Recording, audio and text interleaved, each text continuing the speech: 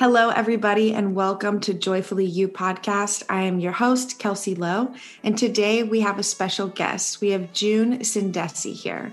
June is the founder of Sindesi Wellness Center. She is a 2-time nutritionist and gut specialist. She is a trauma and emotional relief counselor, and she is currently offering emotional and trauma relief sessions, personalized nutrition detox sessions, and emotional eating and customized nutrition plans and programs. June and I were able to meet through the World Wide Web of Instagram. And June, thank you so much for being with us today. I'm so excited to be here. I so honor you, Kelsey, and how you show up so fully, courageously, and unapologetically authentic for your fellow beings, friends, and the women that you support around the world. So it's just an honor to sit here and know that we've sat in very similar places in Costa Rica with similar friends and family there, soul family. So it's just so crazy to meet. I feel like energy never lies. Oh, so true. It is so wild that we have so many mutual friends, especially in Costa Rica, because Costa Rica was such, and forever will be, just a land that facilitated so much healing for me and self-discovery. And so energy doesn't lie. Amen to that. So I would love to hear, how did you get started on this journey of working with people, being a gut specialist and like the emotional eating side? You and I are fellow sisters in the sense of our sensitivity to the world. And, so I would just love to hear what's been your journey of doing what you're doing now. So if I'm not loud enough, please give me a thumbs up as we chat. I think it really started early. When I was 4 and 5 years old, I told my mother I had tigers scratching at my belly. And they started taking me to gut doctors. They put cameras down my throat. I had in kindergarten a picture of the inside of my stomach I was showing for show and tell. And they had taken a bunch of pictures and they said, we don't find anything. We think she has extreme anxiety. And I mean, every household has their little ups and downs. And I was blessed to be in a mixed home where my mom had been married before and my brother was my brother. I never saw him as a half brother or step brother or anything. He's just my brother. And so growing up, there was always a couple different things involved with mixing our family. And my brother was my greatest protector. And he went to boarding school when I was little. And that was a really hard moment for me because I thought he was being sent away because he was bad. But everyone is telling the story of the truth differently. So my mom said, no, he asked to be sent away. And, I didn't know what was going on because I was 4 or 5 years old. But I started to believe if I acted out or expressed in a way that wasn't favorable or desirable, I would be sent away. And I couldn't take care of myself at 4 years old. So I started to really hold in my voice. And I started to have throat issues when I was young too. Some people who see the correlations between, symptoms of dis-ease and emotional, kind of reality would see that because I was almost seen as a strep throat carrier. But back to the stomach issues, I think many people are telling me different stories, right? Therapists, my parents, aunts and uncles. So I never say one thing is truth because everyone's experiencing something differently. And my parents know June experienced her childhood the way it was. It might not be the truth, but she uses the way that she experienced the world to empower others. So we all honor each other and my family. And I'm really grateful for that. I feel very supported by them. I had one story told to me that the doctor told my parents they needed to go to therapy. And they were like, we don't need to go to therapy. You need to fix her. She's got stomach issues. It's her. And a lot of times when the kids are expressing, distress, it's often that the home is not able to kind of manage or curate or, relieve some of the feelings a child's having, especially if they're in their nonverbal years. If their neocortex isn't developed, they can't verbalize what's going on or contextualize what's going on. So my parents were doing everything they could to find doctors, to find different people. And they kind of gave me these placebo pills and told me I had silent reflux. And so I was so proud of myself when I was young. I'm taking my pills like my dad when he takes his vitamins, and this is all going to go away. And as I got older, I love kind of relating it to the brain, the reptilian system, connected to the vagal nerve and the lower abdomen, the gut feeling. And then the limbic system, the emotional brain, and then the heart, and then the neocortex, which is the rational mind and the logical thinking and all of those things that go on. And I think I was on the playground or somewhere, and I wanted to fit in with the kids. So I started to go against my gut feeling, but also my gut was already speaking out with the tiger scratching at my belly, but also my heart. I stopped trusting what I felt was right instinctually to fit in. Or I got my heart broken, and then my heart felt like it was lying to me. So I stopped trusting my heart and my gut. I started to desensitize from these areas and only trust my rational mind. Well, my dad and my uncles and a lot of people are surrounded by growing up were great businessmen. And they always said a great businessman doesn't just look at what looks good on paper. They choose to go with their gut instinct. So I think what happened was I stopped trusting my gut and my heart. And and we know through brain science and through all of the nervous system research coming out that our body's intelligence lies in our entire body, not just our, neocortex, our newest developed brain. But I tried to think about everything logically, and nothing was ever making sense because it wasn't matching up with how I was feeling. And that's why today I do a lot of this nonverbal and kind of emotional discharging, because a lot of things are coming from that place that we don't quite know how to relieve because we can't put words to it. So Peter Levine and Bessel van der Kolk, different neuroscientists, only in the last 30 years have started to prove that we need to really address things not through talking, but by feeling, learning to feel bigger things in trauma therapy, which is the route I'm going down now. And so what that led to is me starting to pull my hair out, because I was starting to have so many big feelings that I couldn't put words to, that this feeling of pulling my hair was a stronger feeling to distract me from learning how to feel big things. And my parents were doing their best. And I chat about parents, not to chat about my parents, but to chat about the family dynamic that goes on, where you see your parents kind of rushing in circles, trying to find the perfect medication or, change things in your lifestyle to help you. And my mom and my dad and I have the most incredible relationship now, because they know the calmer they are in their nervous system, the more I'm going to be okay. But also, as I've aged, I know it's not about them setting my nervous system. It's about me setting my nervous system. And as I went into college, they say like the freshman 15. For me, it was like the freshman 35. For me too. And so I joined this dojo, and I was learning brain training and Qigong and martial arts. And one of these, at that time in my life, I really believed, okay, if I follow a guru or somebody that inspires me, somehow I'll become like them, and that will take me out of my nervous system, which I don't any longer prescribe to, because I have to investigate and to get to know my nervous system and what works best for me. I can't try and become someone else to think that will relieve me of my pain. But one of the masters there, the Tao masters, told me, "You're looking fat," which was so interesting because I always had this little body I loved and trusted. And I remember when I had gained like 5 pounds, and I was looking at my belly like, "Ooh, I've never had a belly. This is exciting. I like this." And I was playing, but I respected them so much, and I had little self-worth and insecurity. When they told me that, I started binging.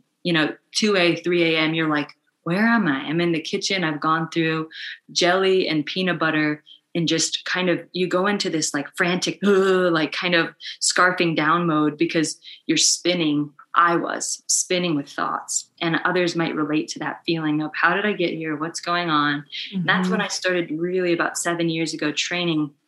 It was more like 10 years ago, but I'll say 7, this awareness training, really starting to, be able to expand the gap of like, okay, I walked to the ice box. I'm at the bottom of a pint of ice cream. How did I get here? Start to really expand that awareness.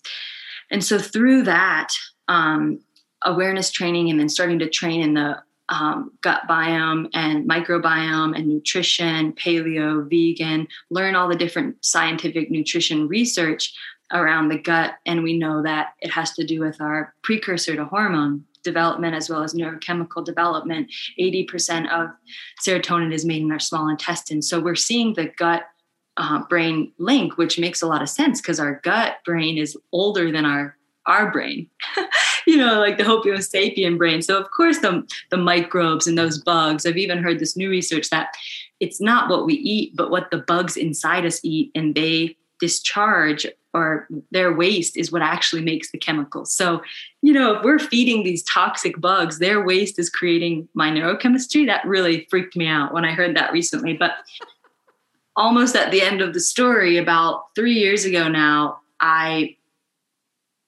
was really kind of that person hadn't adopted this idea.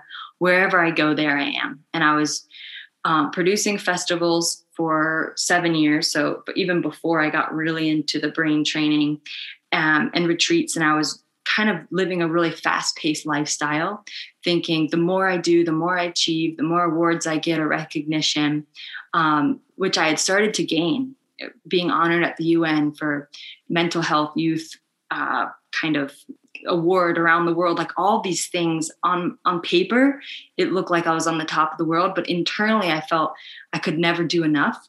And I remember I was hiking after I'd produced a retreat at a conference for doctors, and it was like a highlight of something I was so excited about. The next day I went for a hike, and I was thinking this thought after there was like a rock slide and other things that happened, trying to avoid that. If I could be like my friend who's ahead of me in her career and be 10 years ahead of where I am, then I could be happy. And that moment, my mind went away from me and I missed my step and I fell 25 feet. And I broke my back, my ankles, concussion. It was a scary moment. But luckily, because I believe in miracles and angels, I had service in a place that has no signal somehow. And I was, rescued by some friends, and sadly, them rescuing me interrupted like a wedding, and it was a wild moment. But that moment, I was bedridden, and I had been crying years before in the tub around how ugly I thought I was and how fat I thought I was and how I wanted my belly to be different.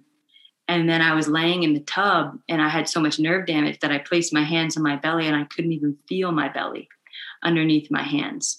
And so I really started to shift what I valued around my body image because of that experience. And I started to see how, one moment I might value how I look on the outside, but it's really how I feel and relating to my reality on the inside that is the true testament of how I'm going to make a better life. And that is one reason I struggle a little bit with social media and a lot of this portrayal of the body, because I know in one moment in growing up wearing wigs and, shaving my head and seeing how people thought I had cancer related to me differently, it doesn't matter how skinny I was. If I can't feel my body because I have nerve damage, I was afraid to walk around. If I bump into something, I couldn't feel it. And I wouldn't know how deep it punctured me because I couldn't feel my belly or my bum. Things changed. And so my prayer is that we start to train our awareness more as a species so that we don't have to take such hard, painful hits to start to change and to start to go more inward. So that is my life story, long-winded. And I'm so excited that I get to share with you and hear your story as well. Oh, wow. June, thank you so much for sharing that with me. And I got emotional too, just how well and eloquently you express all of that and the things that you've experienced, especially the moment of like your mind trying to be like, I'll be happy when, and that 10 years in the future, missing a step. And we had kind of talked about on other calls together, that process of healing from your back injury, like causing you to slow down. Well, forcing you really, right? Forcing you to slow down and look at different things. During that process, what is it that, you could see clearly now, but you couldn't see then? For maybe other people that are in the process of healing something in the body, but it's kind of a trust process, without really having definitive answers as to when and how. What has it kind of been your hindsight clarity, being able to look back on it, that you didn't have then that you have now? In terms of the way that I was processing and valuing myself, my self-worth, of why I missed a step, or what it's been like as I've healed? Either one. I mean, especially the self-worth part, because I think everyone has something that they don't share about that causes mental, emotional distress. It causes this feeling of maybe I'm flawed. Maybe there's something wrong with me. Yeah. How have you recovered from that, or what's been your process? Well, I'll speak to first what's on my heart and go back to that part about that thought that I had then. Actually, I'll speak to the thought that I had that moment. So I am often watching myself in this recovering perfectionist comparing mindset. And I see a lot of people, and we've been told, if you have a lot of people that follow you on social media, which we don't know in a day or 2 or 5 years will be completely erased, their entire livelihood will be erased as well, and a lot of other things like that. Friends who have hundreds of thousands, millions of followers. And then I know their inside story, which I didn't used to think about wholly, like their wholesomeness, that the whole story, which is like, some of them don't know where they're going to sleep tomorrow because they're traveling so much. And some of them, don't have a really great relationship with their husband. And some of them are still fighting eating disorders and all these things. And so I have in this life to work on a lot around recognition and how people view me. And is that going to be my self-worth? And what I had to really look at is, I use this idea or analogy of like, am I growing into a rhinoceros or a giraffe? And, some of my friends who are like giraffes, they can eat a certain way and they have certain skill sets, but then I'm never looking at like the skill set of a rhinoceros. And it's really funny because over here on my wall, I have a lot of collaging, and my partner Sterling and I were drawing like what animals would we be? And, me, like, I need a dragon head with like a horse body. And, we're talking about the values of why do these, and he wanted like a rhinoceros body. And I'm like, why? And he's like, because they're tough and they're some of the oldest animals. And, so what I haven't done and what I continue to do and what I hadn't done enough was look into my gifts, my genius zone. What do I really need? And I needed to learn about gentleness and slow pace. And I needed to learn about, we talked about my lifestyle growing up, which we can get into as well. I needed to learn about a lot of different things that work to set me into my genius zone. And I didn't start to really investigate what those were while I was busy comparing myself to everyone else online.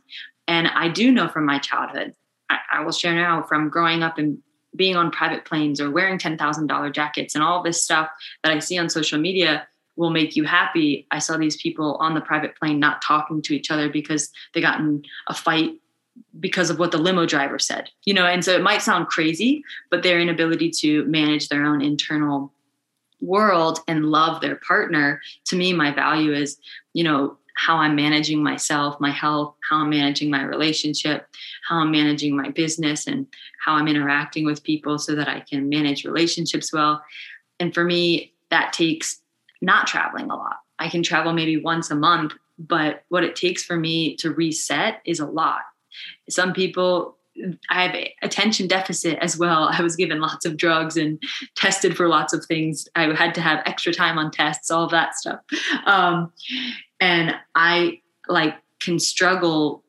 I struggle with moving around a lot and readjusting. I can't do my best work. And I used to get mad at myself about that instead of looking at what are the conditions I need set for my best work. And then, wow, I'm starting to enjoy my life more. So it was never really investigating me. It was always investigating externally someone else's dream. And that really, I just found disappointment after disappointment that I couldn't become them because I didn't realize the formula was I wasn't interested in becoming me. And for me and my journey with excessive eating, excessive hair pulling, which is a body-focused repetitive behavior disorder, diagnosed as, what takes us from my mentor, Christina Pearson, who started the first scientific advisory board and network of scientists and therapists for body-focused repetitive behaviors, excessive skin picking, or, ripping your skin or pulling hair. She's like always saying, what takes us from a normal grooming to an excessive, what takes us to eating it normally to excessively. And so looking at the brain science and the nervous system research around that and how to regulate has been an interesting journey for me, because I chatted with a client the other day, and I'll mix a couple of client stories to keep privacy, excessive masturbation, excessive eating, or sleeping around, and the shame around these things. When I expressed to her, like, what if this is your biology doing its best to regulate your system? For me, if I pull my hair and get stuck worrying, or if I eat a whole cake, that's one version of reality that I'm experiencing. But then I can literally shift that version of reality, getting up from the couch where I'm eating the cake. What I used to do when I excessively ate, it was more than 5 years ago, I would be in the tub and I would eat like a whole pizza. And I would pretend like this is a photo shoot, but I was really like hating my life. I would get up from the tub and then go sit on the balcony and then put a meditation on. And all of a sudden, how is that? In only 2 minutes, my experience of reality has changed. My value has never changed. No matter what people have done, horrible things to themselves, to others, our value never changes, in my opinion, my spiritual belief, or my spiritual languaging. So it's really what I'm choosing to do in my reality. But I thought what I was doing in my reality wasn't just changing my experience of reality, was changing my value and worth. And I've changed that belief. Now I believe no matter what I'm doing in reality is changing my experience and my nervous system and my, thought patterns and what my thoughts are generating, but it doesn't change my value. And I don't believe it changes anyone's value on this podcast that's listening, what you do, but how you want to start experiencing your reality more. And my best friend deleted her social media, and all these people started texting me, is she okay? Is she okay? Because they didn't see her posting on there. And she said, it's really nice not looking at other people's lives anymore and investigating my own. And I said, good for you. Wow. Yeah, that's huge, especially when it is designed to kind of breed comparison with things. And it's so beautiful how you put it, of like the value doesn't change for the person. And when we start thinking about it as our body, mind, body, spirit, all of the elements doing its best to survive the moment, to experience the moment, and sometimes that involves the disassociation of it, we can have more of a loving perspective of like, oh, I was doing the best that I knew how to in that moment. Like, did you go through a forgiveness practice or ritual, or like, to not hold, because something I've noticed because I'm also recovering perfectionist, like recovering procrastinator too, out of like fear of it not being enough. So I would procrastinate and put it off. I went through a lot of like forgiving myself then, because I'd be like, oh my gosh, how come I didn't know that then? Right. Even through the journey of uncovering these different layers of like, oh, this is what happens to the brain when I'm meditating. I can meditate, like learning how to do it. Cause I used to think I'm not the type of person. I'd rather just go. Like I'd rather do something, and it was almost like a deeper layer of healing, of being like, okay, just because you know it now, just embrace that you know it now. You don't have to then add additional layers of shaming yourself for shaming. I was shaming myself for not knowing it soon enough, of like, oh no, did I create destructive damage that can't be changed? Because for me, my impulses was around smoking, where I would disassociate with weed or cigarettes or food, like just different types of ways of indulging.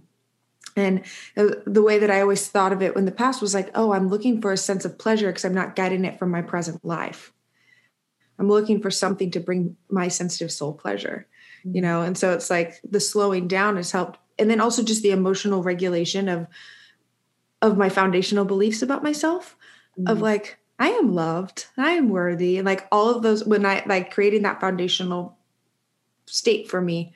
And also there's a lot of somatic healing, what you were talking about, it being stored in the body, and I think that was the big thing that was a mind opener is sometimes I don't understand what's happening, even though there's physical healing and energy release happening, where ecstatic dance or breath work, where all of a sudden I start bawling, crying, and I could feel the energy leaving my body and I could feel the trauma leaving my body. And mentally, I can't explain it, but everything is changed and how I'm feeling after. And so what's been your process of, I guess it's integrating. I guess that's my question. How have you been integrating this knowledge that you continuously learn with having the experiences you've had in the past? Well, some research that I've just learned for this trauma training I'm doing, going down this route of degrees and certification and pairing that with the nutrition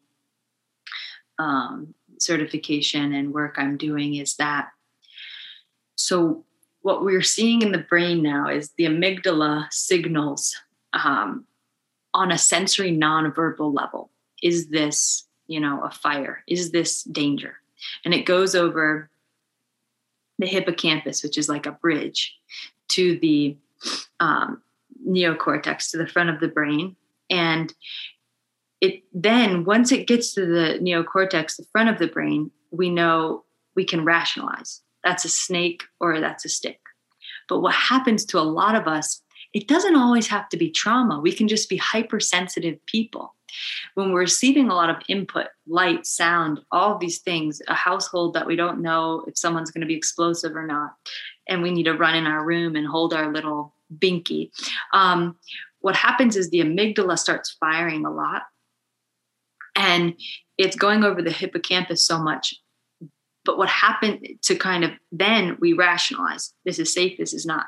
What happens when we're constantly in a fight or flight state is that the amygdala gets turned on with a lot of people who've had a lot of trauma or have been overly input saturated. And then it starts to wear out the hippocampus, and then the hippocampus kind of breaks. And so when I heard this new research, it really interested me, because what that means is that it takes me a little longer to know if this is a threat or not, what I'm experiencing, to be able to rationalize, you're fine. And so we do this judging, and we're constantly stuck in, I'm not safe, or I'm not good enough, or this is going to end badly, with some of these examples you mentioned. And what happens to a lot of us, the way that we build the hippocampus back is by novelty, doing new things. But a lot of us who have been traumatized or, have hard, me, I was scared to go hiking because I didn't want to fall. I was scared to walk because if I fell, I had the numbness, and then I would hit something. I wouldn't know if I hurt myself, and I'd be bedridden longer. And this society of the more you do, the more you're valuable, rather than if you're breathing and being, God still got work for you to do. So it's been really interesting to see that we used to have this idea, I have to learn this for the exam, localizationism.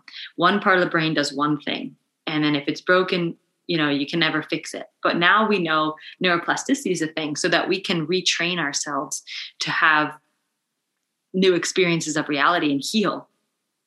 So when I know this, I know as a trauma survivor, the last thing I want to do is do new things, because that could put me in a place of hurt or, pain.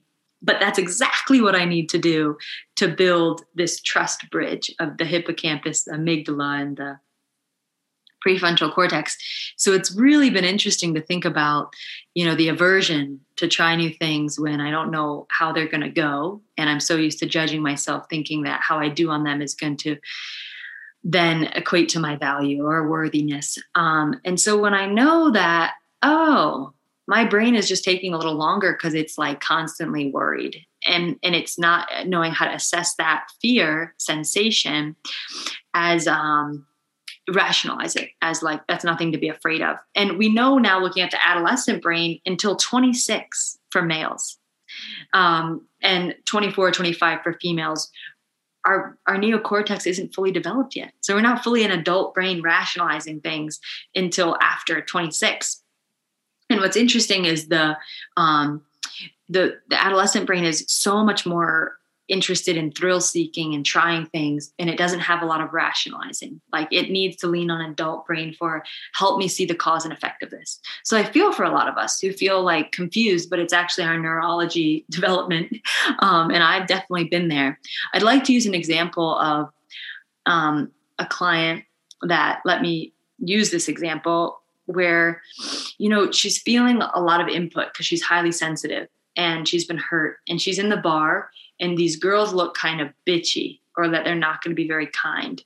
And she's had some hard things happen in her past in social situations, and she struggles with social anxiety, just like I have, because there's so much input going on and it's overwhelming and we kind of just want to hide. So she said, I ended up being the bitch. I didn't even give them an opportunity to be the bitch. I was the bitch because I was trying to protect myself. And I hated that about myself, June. And in one session, we literally laid on the couch and we really learned how to just tell the body it's safe and feel the body and feel the parts that are holding the pain and tension and fear. And then I said, we're starting laying down, and then we're going to go to sitting, and then we're going to go to standing, and then we're going to go to talking. And we're going to retrain the nervous system to feel that it's safe while we're in any kind of situation. And we're going to start to learn different regulation skills and tips for the nervous system while we're out in public, so that it's easier to communicate. And by the end of that session, she's like, I'm on top of the world. I'm going to the bar right now. I can do anything. But it's sad to me that we weren't taught. We're given so much pressure on how to fit in, fill out the right box on the test, and, make the teacher proud, make the parents proud, get the scholarship so they don't have to work and bake their backs more to send you to school or college. But we're not taught how to regulate our system emotionally. Gabor Mate is big in the trauma research and did a great lecture on YouTube. You can find it, how, our emotions affect our cognition. And he was trying to tell these high school professors or teachers, he didn't say it in these words, but I was teaching mindfulness to kids in middle school in the Bronx and some of the lowest performing schools. And our trainer said, how do you think a kid that's dropped off in the carpool line and their parents take them by the shoulders and are screaming at them because they're angry about what they did in the car and telling them they're a worthless piece of shit, at 7 years old, able to go into a classroom where they can't move that energy out of their body and told to sit down and perform on a test? How do you think their fight or flight is activated to begin with? They're not able to calm themselves down and then sit and access their linear, the linear part of their brain, or, to rationalize or, grab information, because they're probably tense. So they're not able to access all that they can to really perform well on this test. So I have some frustration that at an early age, we're not being taught to regulate our system. And I've been doing some fun mother-daughter mentoring where I'll do like 8 sessions with the daughter and 4 sessions with the mom around managing the system, in the early 20s or teens, because it really changes how they have their interactions with their friends, how they take heartbreak, how they, perform at school, because we aren't taught how to manage our emotions, and it correlates to our performance. It, completely affects how we perform and how we operate in terms of all the linear functions and emails. And we live in a very linear world that we have to perform on. Yeah. Wow. That's so interesting. And it's so true with that feeling of safety. And so interesting too, that example with school systems and like with a child that, when the fight or flight's activated, but then the way that we're taught in the school system is everything is graded and everything needs to be done a certain way. There's that cookie cutter way of approaching education. I'm curious, like, about, you had kind of mentioned your childhood of like growing up, riding on private planes, but then at the same time, there wasn't a lot of emotional intimacy, even though the material things, you had everything that you needed. Can you kind of elaborate and kind of share a little bit about that? Yeah. It's interesting to share because at least the way that I was brought up, and it's very odd to me for what's happening in the social sphere, of what children are being taught to value. And the age group in the 60s and 70s, they aren't being as affected, as the young minds are with social media. And one thing that this psychologist that is leading the trauma training with these 40 professionals that I'm in said that, in social media, we're every 3 seconds having a dopaminergic squirt. And it's very hard for children to focus in classrooms because their children cannot supply that amount of amazement. And there's this odd, kind of duality going on with how children are being taught to focus or what to focus on, or how their interest, or attention is waning because of the social media world that, a lot of people in their 60s and 70s can't really relate to. But being raised and having in grand experiences as I did, you were taught, like, you don't take a picture of this. You don't talk about this. This isn't like who you are. This is just an opportunity you have. This is something you're experiencing. But like if it was something really luxurious, you were taught not to take a photo of it? Yeah, because our value is not that. What we value others for, what I was taught to value others for was their character and how they took care of people. Like my dad, he'll like cry when he hears about like one of my friend's dads who's a carpenter and like built the homes and the furniture in someone's house because of how much he values hard work. And a lot of their parents were in the Depression. My father's grandfather was one of the kids who was thrown out of the family onto the street during the Depression because they didn't like him and they had too many mouths to feed. And so I can see, in his genetics, if we talk about spiritual lineages and things, like what he was to purify, to become, there's financial wealth, there's emotional wealth, there's all of these different things to really work and provide, because I'll never know what's running through him in terms of scarcity and trauma. And so it was really odd to me when I saw these girls posting these champagne photos or private plane photos or, Ritz-Carlton photos or these types of things. Cause I was like, that's not their value. That's not what you're supposed to post. That's not what you're supposed to talk about. That's like, those are things that are like transient. I watched people whose, lives were changed in 2008. They went bankrupt, and in public, people are trying to ask them, how's things going with, we know you lost your business. It's the last thing they want to talk about when they're taking their family to dinner. It's like really odd. This whole money conversation has always been very uncomfortable for me personally, because, I had relatives say like, how could you pull your hair, have depression when you have all of your basic needs met? And then I felt like even more of a failure personally. And I've talked to other people that might not have had extravagant upbringings, but had the same things. You have it better than I had it. You can't complain or have, any emotional disease when their dis-ease, their uncomfort, or their issue is where their gold was, that child's potential was, and I think a lot of parents feel like, okay, I'm a primate trying to raise a human, or like, I'm like a wolf trying to raise this human child. This child feels so different than me, like a different species. How do I activate their potential and skills? And I was grateful for my parents' humility. They were like, we don't know things, like help us. They asked for help. And so that is where I get a little confused. And my partner like makes a joke. Like, I think you kind of resonate sometimes more with 50 or 60-year-olds, June, with like wanting a little farm. And like, like my goal is like to look out the window and watch my children playing and feel the water running on my hands as I wash dishes and feel the sun coming down on my face, because then I'm very present for what I'm experiencing, because I've experienced such a life of, exciting, luxurious things. And then my thoughts are racing and I can't even enjoy the caviar I'm tasting. It sounds so cliche, and like I hate that I just said that out loud, but it's so. No, it honestly reminds me of this Jim Carrey quote. He says, like, I wish everyone could become rich and famous so they can realize it doesn't bring happiness and joy. It's like that feeling of people. And so people want what they can't have. And when we are sold a lie on social media of people portraying this happiness because of it being related to a luxurious lifestyle. I mean, we've even seen now like this kind of a comical thing of people renting out this corner setup studio space to look like a jet to take a photo in, and then you step off. Yeah, they have them I saw it at an airport where it was this corner space. So it looks like a jet plane and you can pay $50 to sit down and take your Instagram photo. So it's just like encouraging and perpetuating this lie on social media that is translating a belief of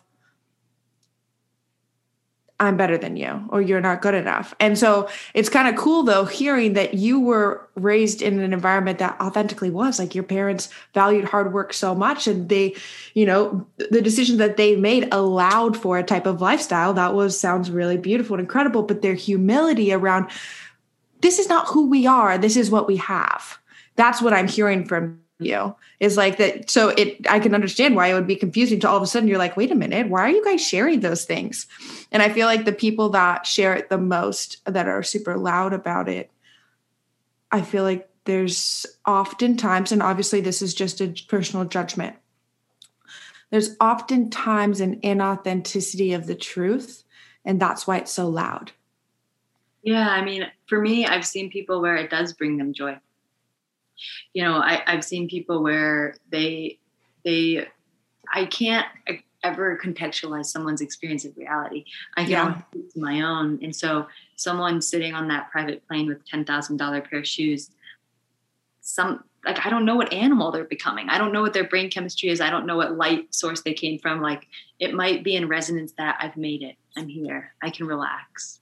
Mm-hmm. Or they've sold their business and they buy a little cottage in the Outer Banks and they can relax. Like, I don't know what their struggles have been, but I know that social media is selling us a lie, that when you get there, then you can be happy, because that's what I did. And I thought I needed to move to Israel. And that, I'll give an example.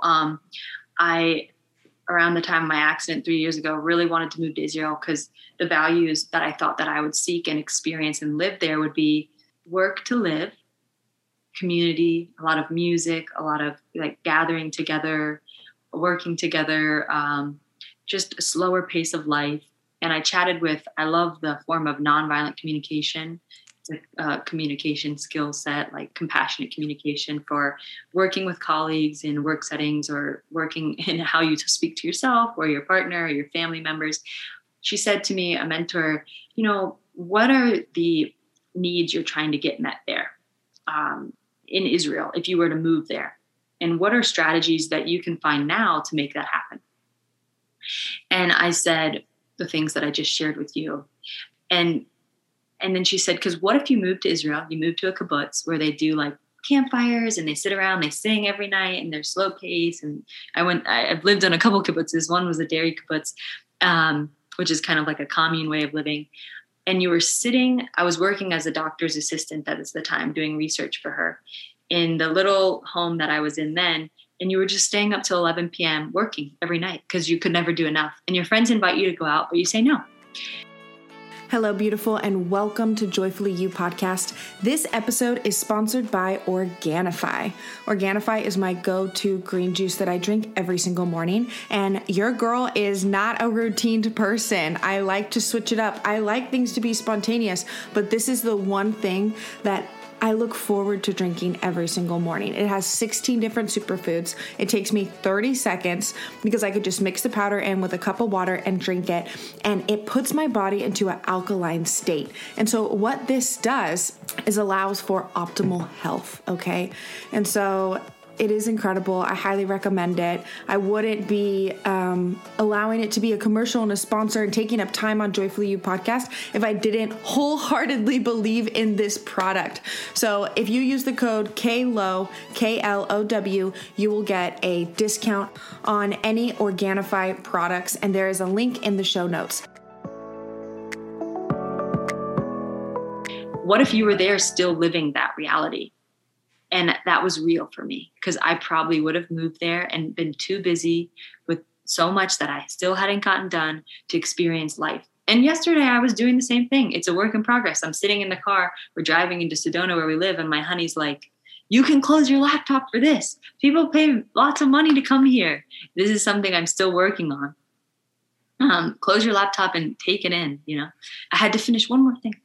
But what happened was a couple of years ago, I decided to do that. I decided to get a little job 2 nights a week where she was looking to create an event space. And I started to call musicians and artists, and we started to create an event scene there. And it's something I had done in the past, but I knew that my maybe festival days running a big, you know, campground or like fairground setting was over because of my injuries.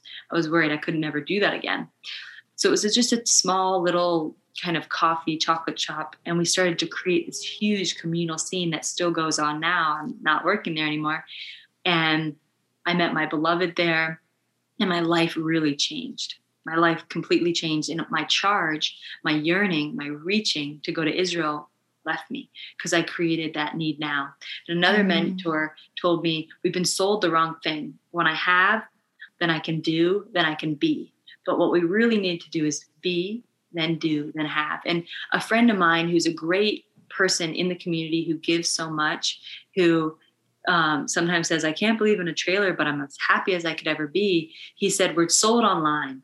Have the Chevy, be free, and be happy. Live free, do. And so he's like, those are the commercials, right? The Chevy will give it to you. Well, I know a lot of men who bought very expensive cars and they sit in there very unhappy. And so it's just funny to me. And it's a constant thing I'm working on because I think we teach what we need to practice the most. And I told you the story yesterday that I still am tug of war with it. And I'm a work in progress and I still struggle where I get stuck pulling out my hair.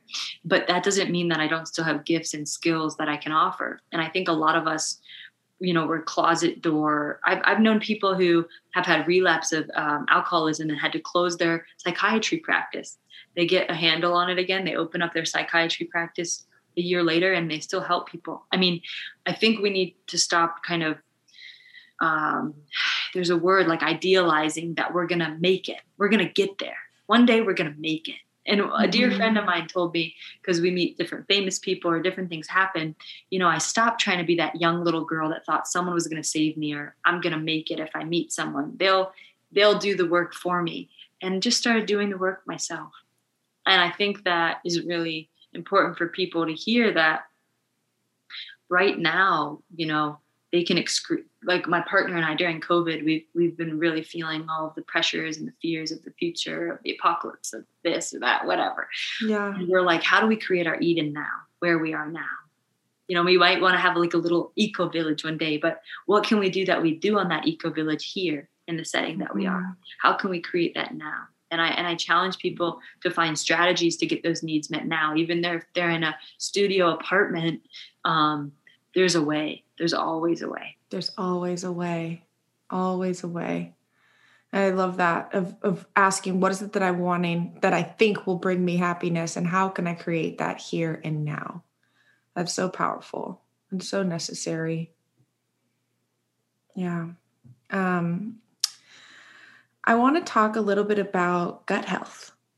Because I think that is something when I first started learning about it being, some people call it the second brain, some people call it the third brain, that the heart's the second, or, but we have these different brains. And how you mentioned, I think you said 80% of serotonin is created in the small intestines.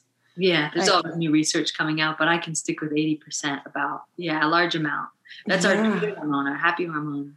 I love that idea. My friend Caitlin Turner, I wish I knew her Instagram handle, said like, we're as different on the outside as we are on the inside.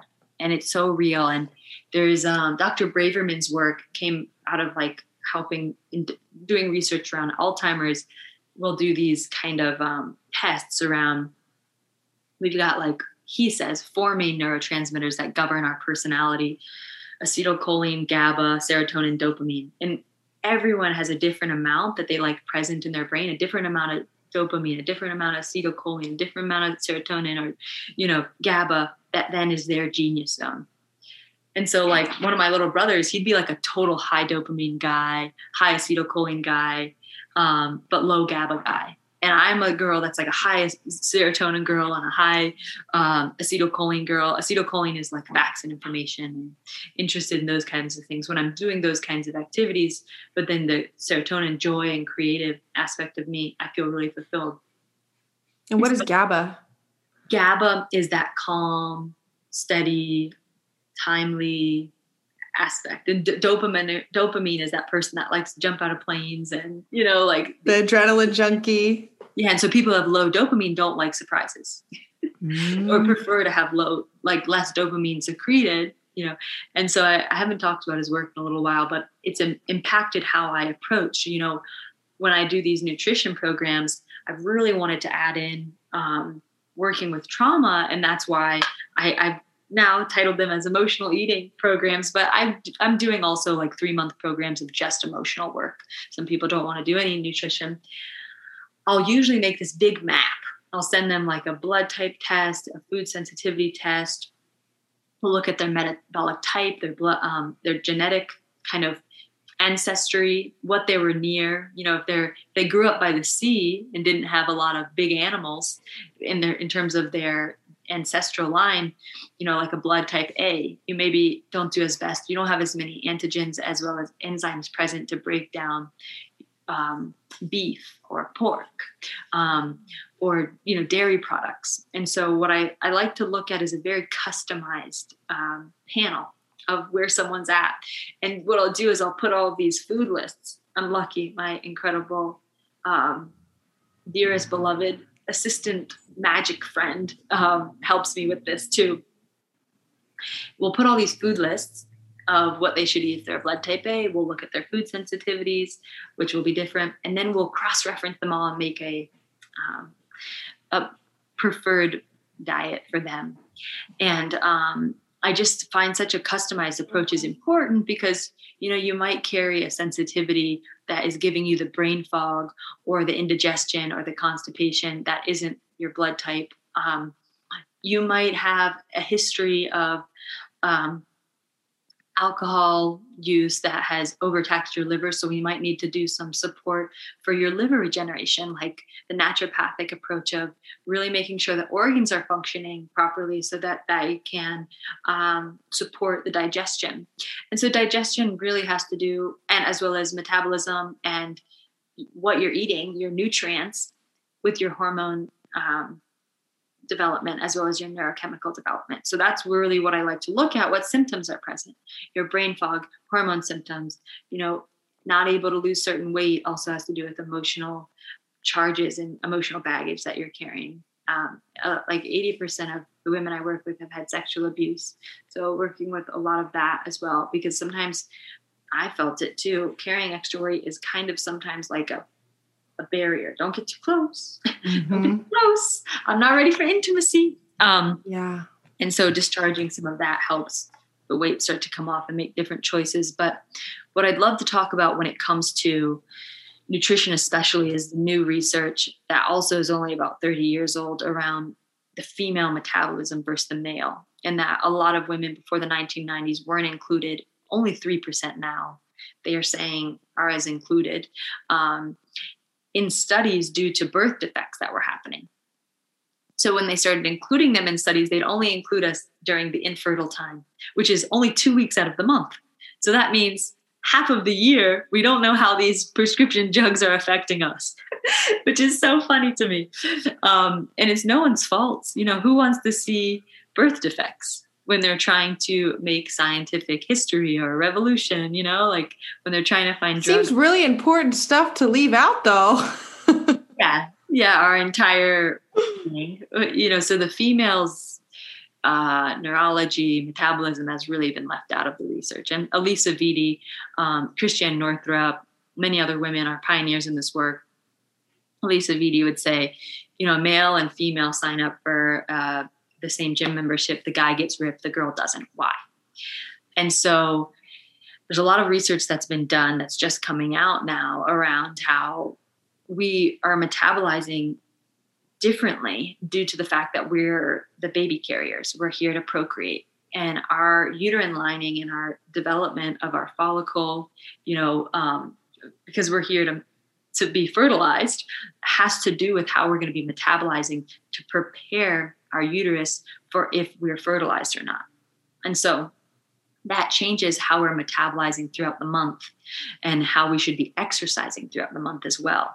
That if we exercise on our period, like a HIIT exercise or sweat really hard, we're used to the moon lodge, like species wise, developmentally, evolutionarily, we're used to the moon lodge or red tent times that the men honored the women's part of society. They would say, you're going to the moon lodge. All right, we know that you might receive some visions, like tell us if invaders or attacks are coming, tell us where the buffalo have gone. And when they'd come back, they'd tell the men, and the men would listen because they honored each other's gifts in society. But they also the women knew they'd be protected during this time, that they could go, they could bleed, they could release, and they were safe.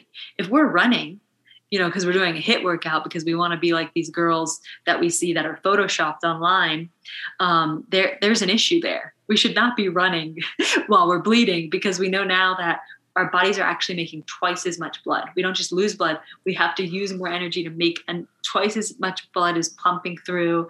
And we really need to let our bodies release. But if we're running during that time, our body's going to store fat, because biologically we think we're being chased by a saber-toothed tiger. Also, in our fertile years, we have to have a more subtle, soft body, because we're supposed to be being able to procreate. A lot of people don't know, these models and fitness gurus that I work with do not have a period.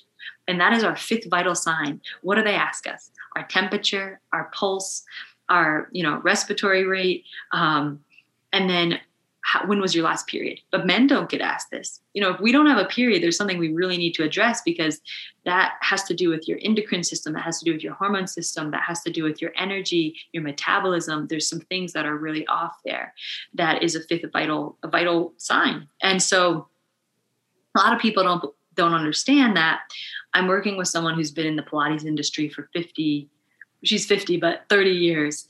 And she's worked with professional athletes, dancers. She doesn't let people exercise the first 3 days of their period, because she knows there's a luteinizing hormone that makes us more available to injury, because our uterus has to expand to release the blood.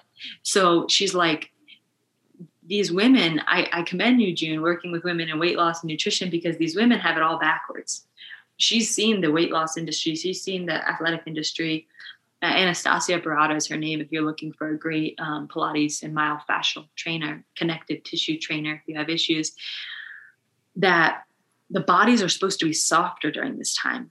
And if they're harder, there's actually an issue. Having these ripped abs like the guys have in the sports athletic, like bodybuilding world is not actually best for women.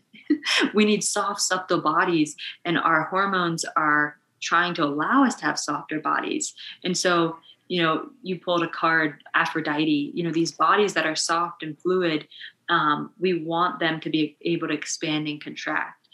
Having 5 pounds of water weight or whatever happens for people, people like fluctuate 5 to 10 pounds during their cycle. This is normal.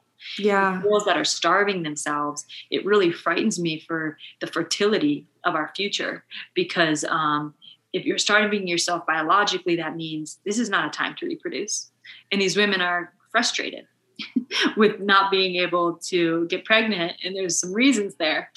So I love to just spin the perspective on that, because especially after my accident, not being able to feel my belly due to nerve damage, my entire view of my body has changed, and how I want it to work for me and what I want it to be able to do, which is to be able to carry a child one day. And, also these things of like knowing with your partner sexually when your woman is in a dry phase versus a wet phase. And a certain, like before your period, you're in a dry phase. So your biology can't go 0 to 60, and you might need my partner has read some books with me, and he knows like that's the time that we take more time. We don't put these expectations on ourselves. But the issue is that we've been told we have the same biology. Women have a circadian rhythm, but they also have an infradian rhythm. After your period, you're going to have more energy because you're growing a new follicle. If you're not on pharmaceutical birth control, your body thinks you're pregnant. So that's a whole nother conversation we can have about your metabolism and biology and how to address it there. But, your infradian rhythm is telling you to work a little differently than your circadian rhythm after your period. You're going to have more energy. You're going to be able to stay up later and work on projects. You can sleep less.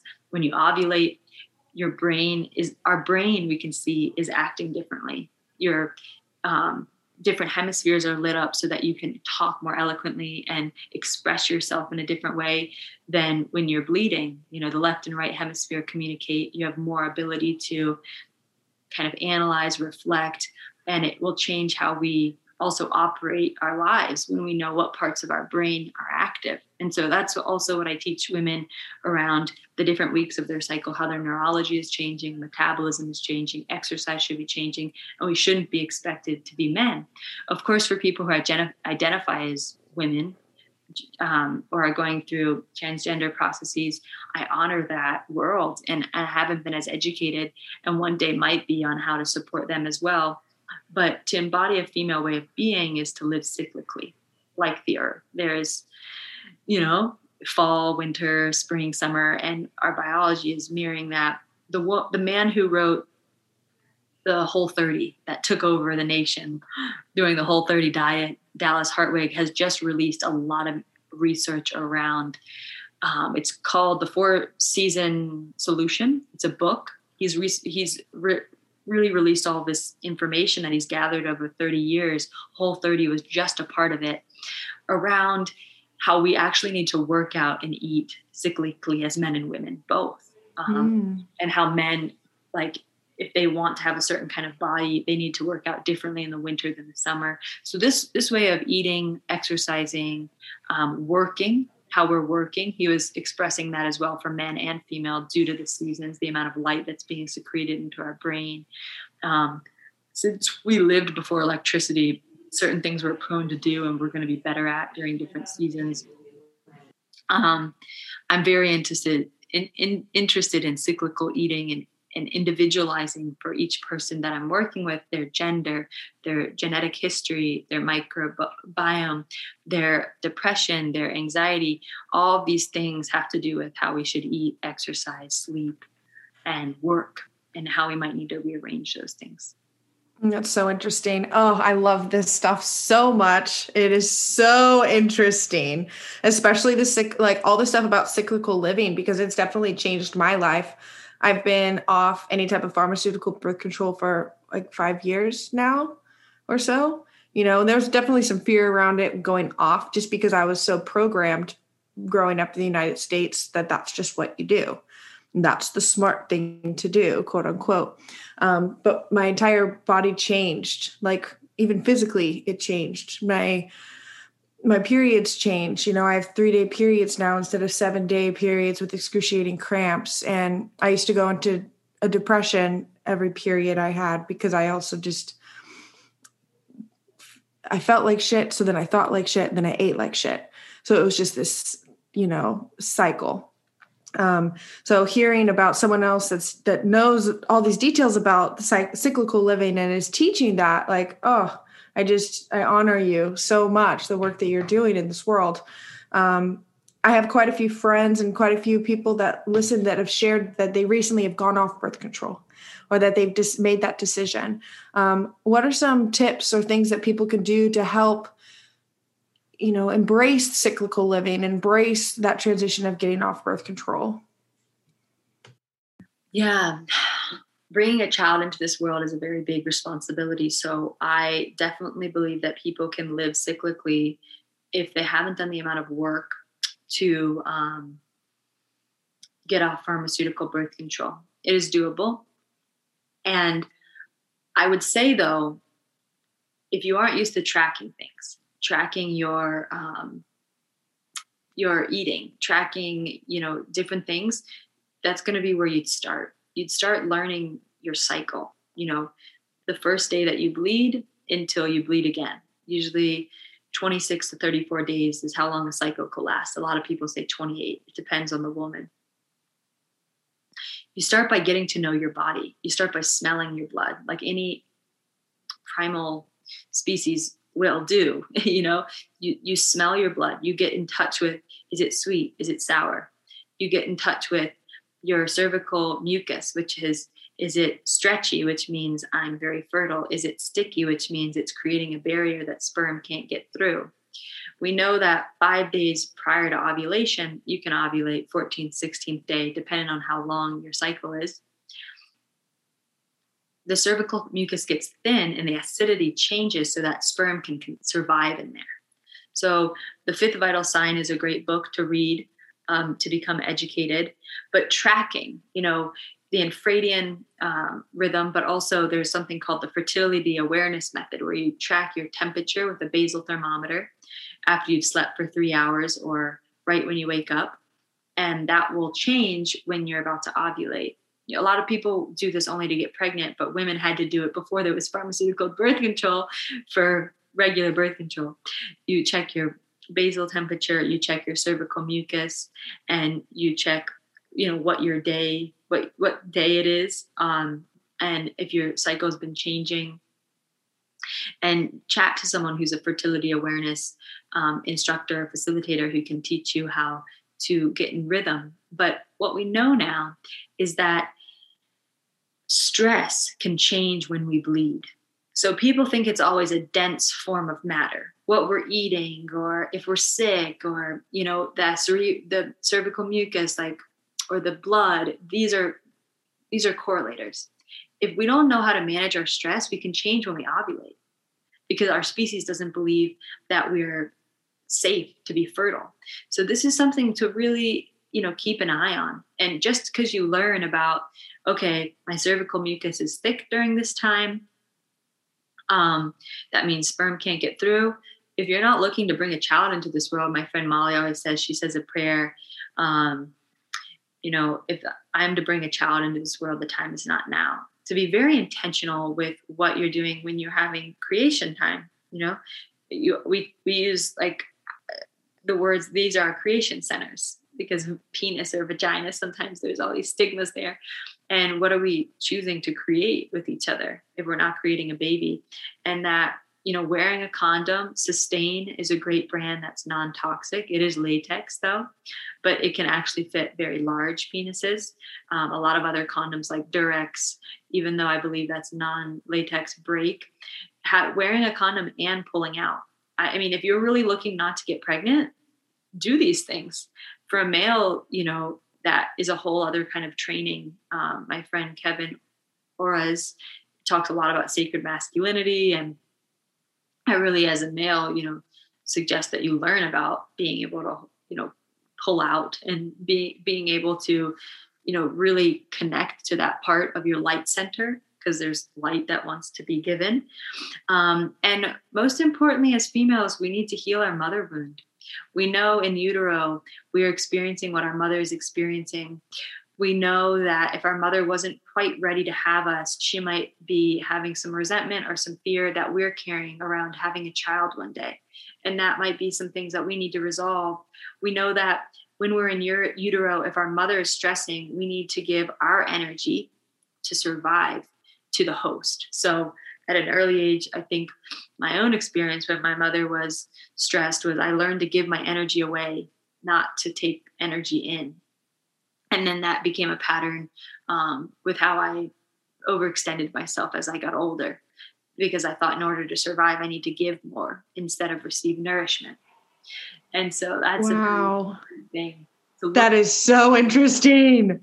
Yeah. I think there's a documentary, In Utero, Jake Gyllenhaal's father made, and he's also created, Franz Rupert is an identity development psychologist from Germany. And the Identity Development Institute, I think Jake Gyllenhaal's father started in LA, which I've done some training around.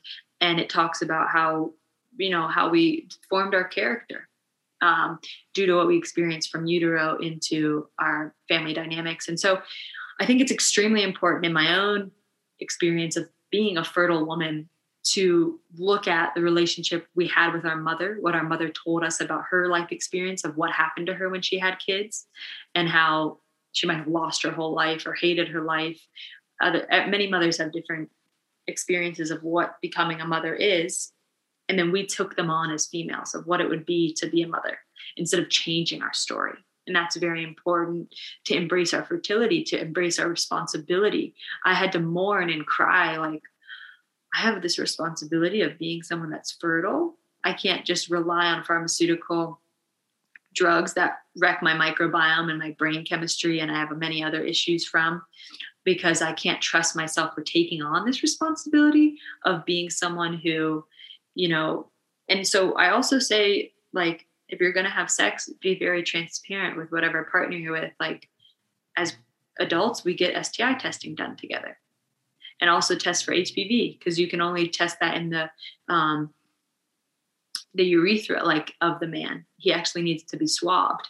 It's not something that's done on a normal STI panel, which 1 in 4 women have HPV. And that's something to look at too with STIs, and know that we're exchanging information. I used to carry a silly belief. Some people say you have sex with someone once, you carry all their karma, you have to cleanse it all. And a womb and like kind of uterine specialist I was talking to said, you can carry that, or you can let go of that belief, and you don't have to carry that belief. It's really wild what women carry and believe that they are responsible for what enters their womb space. And so really rewriting your story about what it is to be a mother, what it is to be a woman, what it is to have that power and responsibility of creation, what it is to take care of your womb space, and how that affects your neurology and metabolism is really important. But stress is something that I'm really seeing will change when you ovulate, change when you bleed, because bleeding is an inflammatory response. You might bleed sooner or later. A lot of people don't bleed while they're traveling because their species, the primate that I am, doesn't feel like I'm settled in a safe place to bleed. So these are very important things to consider, but the emotional piece is very important to heal with your mother, the mother wound around the uterus. That's so, oh my gosh.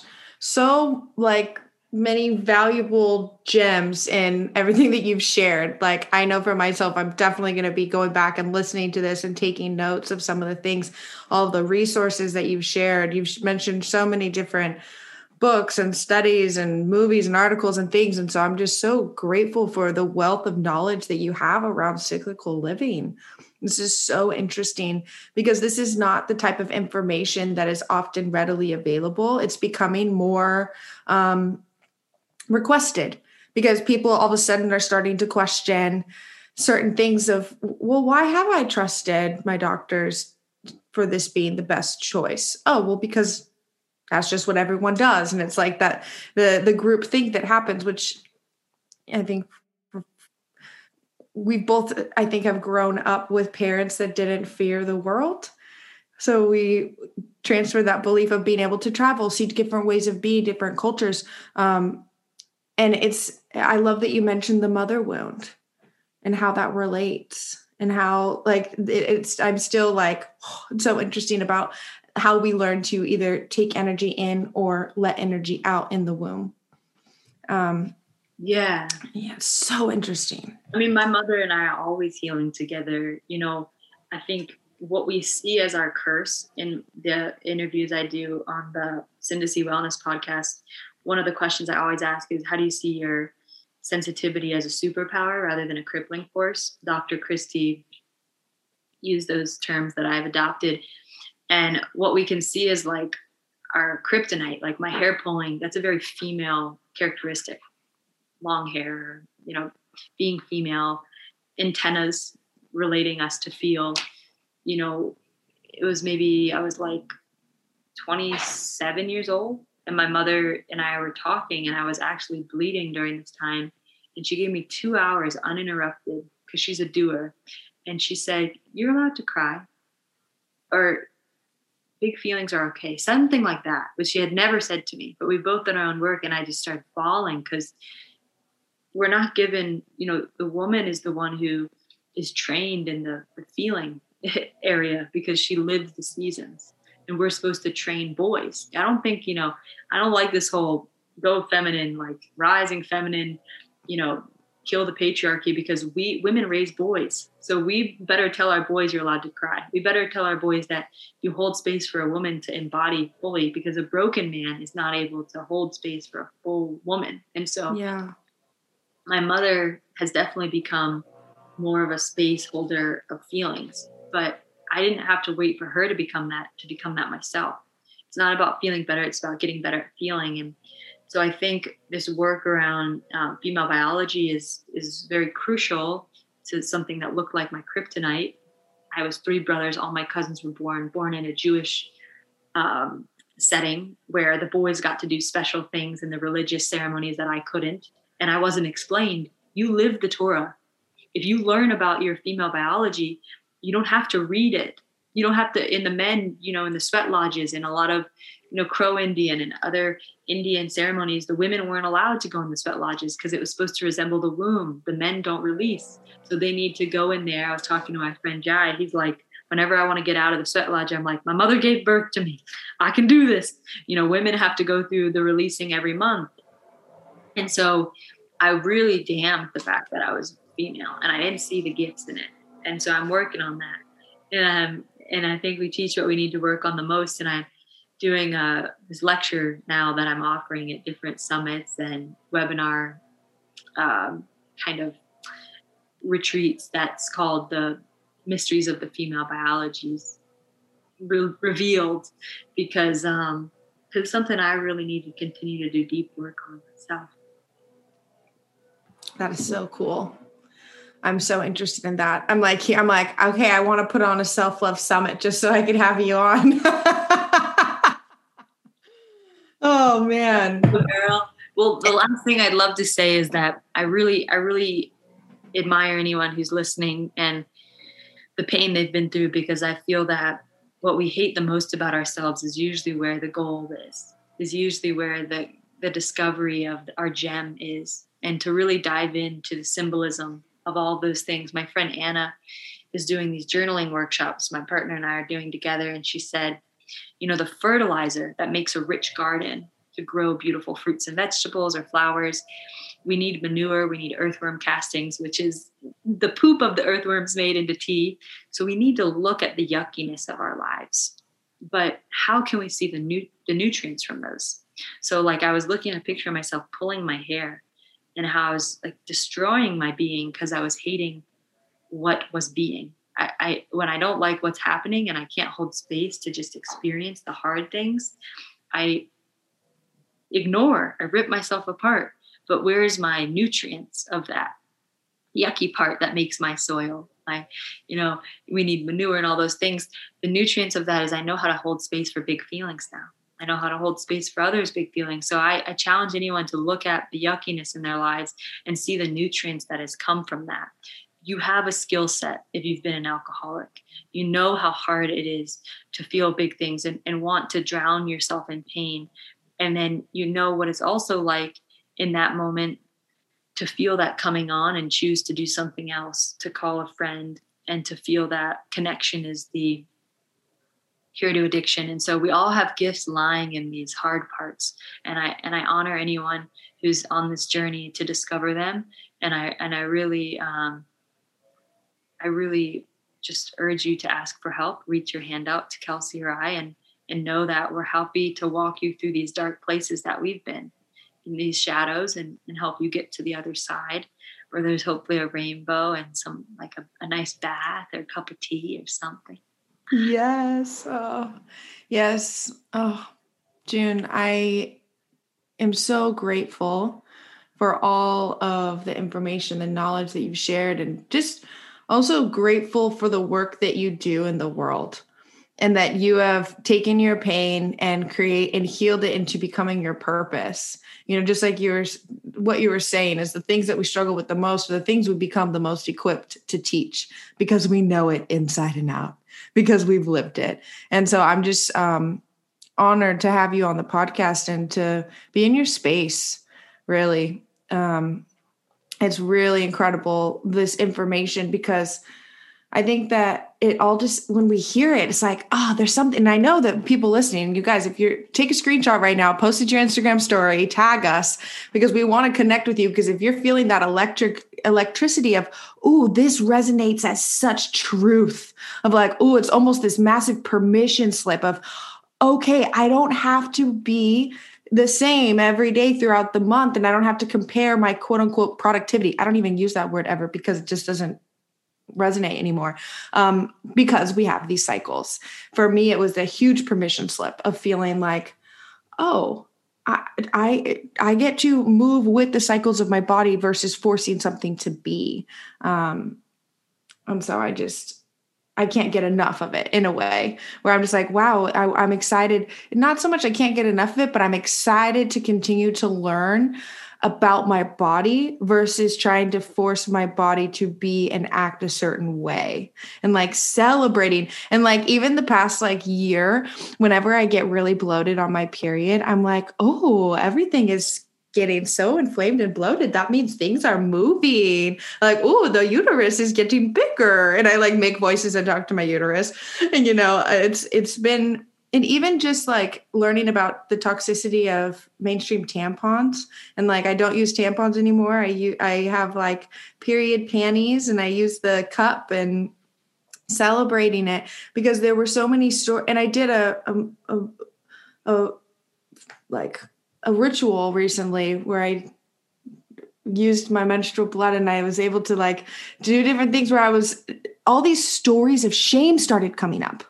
I did a facial with my menstrual blood. We know that we have stem cells and other cells in our yoni blood, and we give them to our plants, and we give them to the earth. And the scientists have been using the menstrual blood as well as the fluid that the mothers have in their womb. They don't talk about it, but they know how rich it is in stem cells. That's where a lot of that research. They don't talk about it at all. I tried to Google it. I couldn't find any articles except warning articles saying, which I understood it, because it said, don't do this if you're on birth control, because you'll be putting those things back into your skin, or if you have an STI, you will put it on your face, things like that. So obviously there's warnings to it, but I was just surprised at the lack of information around how beneficial it was, because I've never in my life seen my pores so small. My skin was so tight. And I literally was like, my mom, it was so funny. She's like, Kelsey, I'm really happy for you, but you really shouldn't tell anyone about this. That's the sadness. Why can't we tell people that we're women? And my friend Blue, I did a podcast. She goes by Blue Cosmic Eagle, or Charlotte Victoria Blue, said, we still hold the sister wound. When we were being burned at the cross for being witches, we had to turn in our sisters so we could save our families. And so, something happened where we aren't allowed to gather and do this magical work. What we see now, I've studied countless Native traditions. I've been to over 30 countries studying under elders and doing a lot of oral history journalism, and listening to them. All of these traditions, ceremonies, and rituals, we can prove in the brain now. We know the trauma is stored not in the Braca area, not the languaging part, but the sensory and visual part. These journeys, these visions, the amount of dancing and fasting, this was all to bring up and relieve the trauma. Now you go into trauma rooms in clinics of Mayo Clinic or Harvard, they're going to be doing things with you that you'd probably do in a shamanic ceremony, but you're going to feel more comfortable because they have a white coat on, and they'll use the neuro scientific education. And so we need to experiment, even if someone had an STI that's already in them, if they put it on their skin, the birth control, but we need to get intimate, even with the yucky.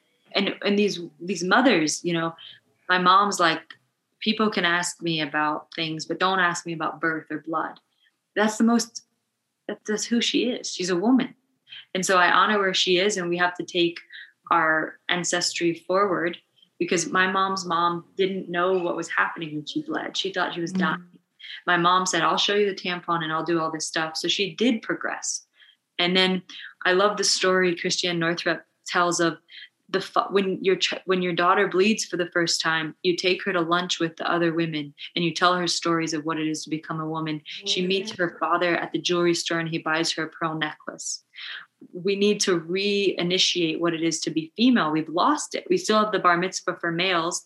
Women do it in conservative Judaism and these other initiations, but we need to bring this back. And if we need to use scientific language or spiritual language, I'll use whatever I need to do to bridge the trust so that we can communicate deeper and heal.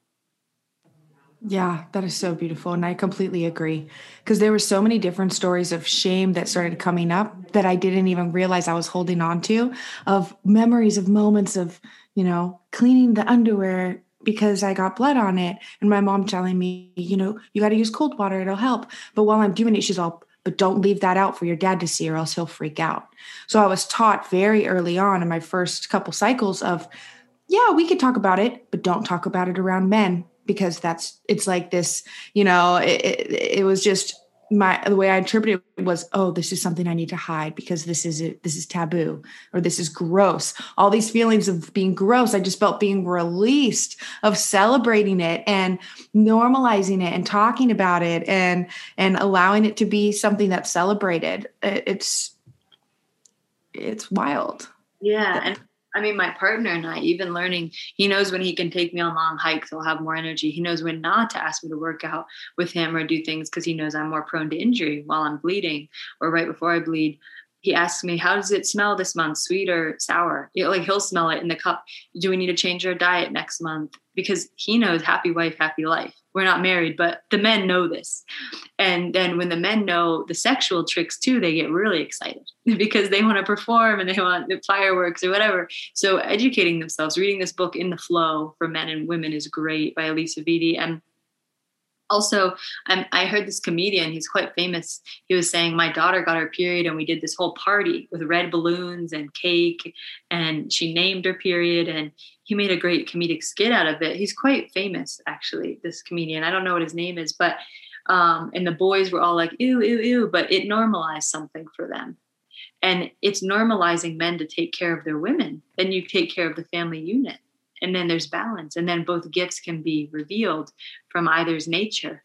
And then my honey loves it because he's like, oh, this gives me a time to slow down. He makes me a soup, and we have our own way of cyclically living together. And then after my period, I have a bunch of energy and I'm out and about. And he's like, do you forget from where you came? You were just like curled over. And so that's like when he dies, and then I serve him. So, I think that we all need to honor the cyclical way, and males see it in nature with planting things and being gods to little, landscape.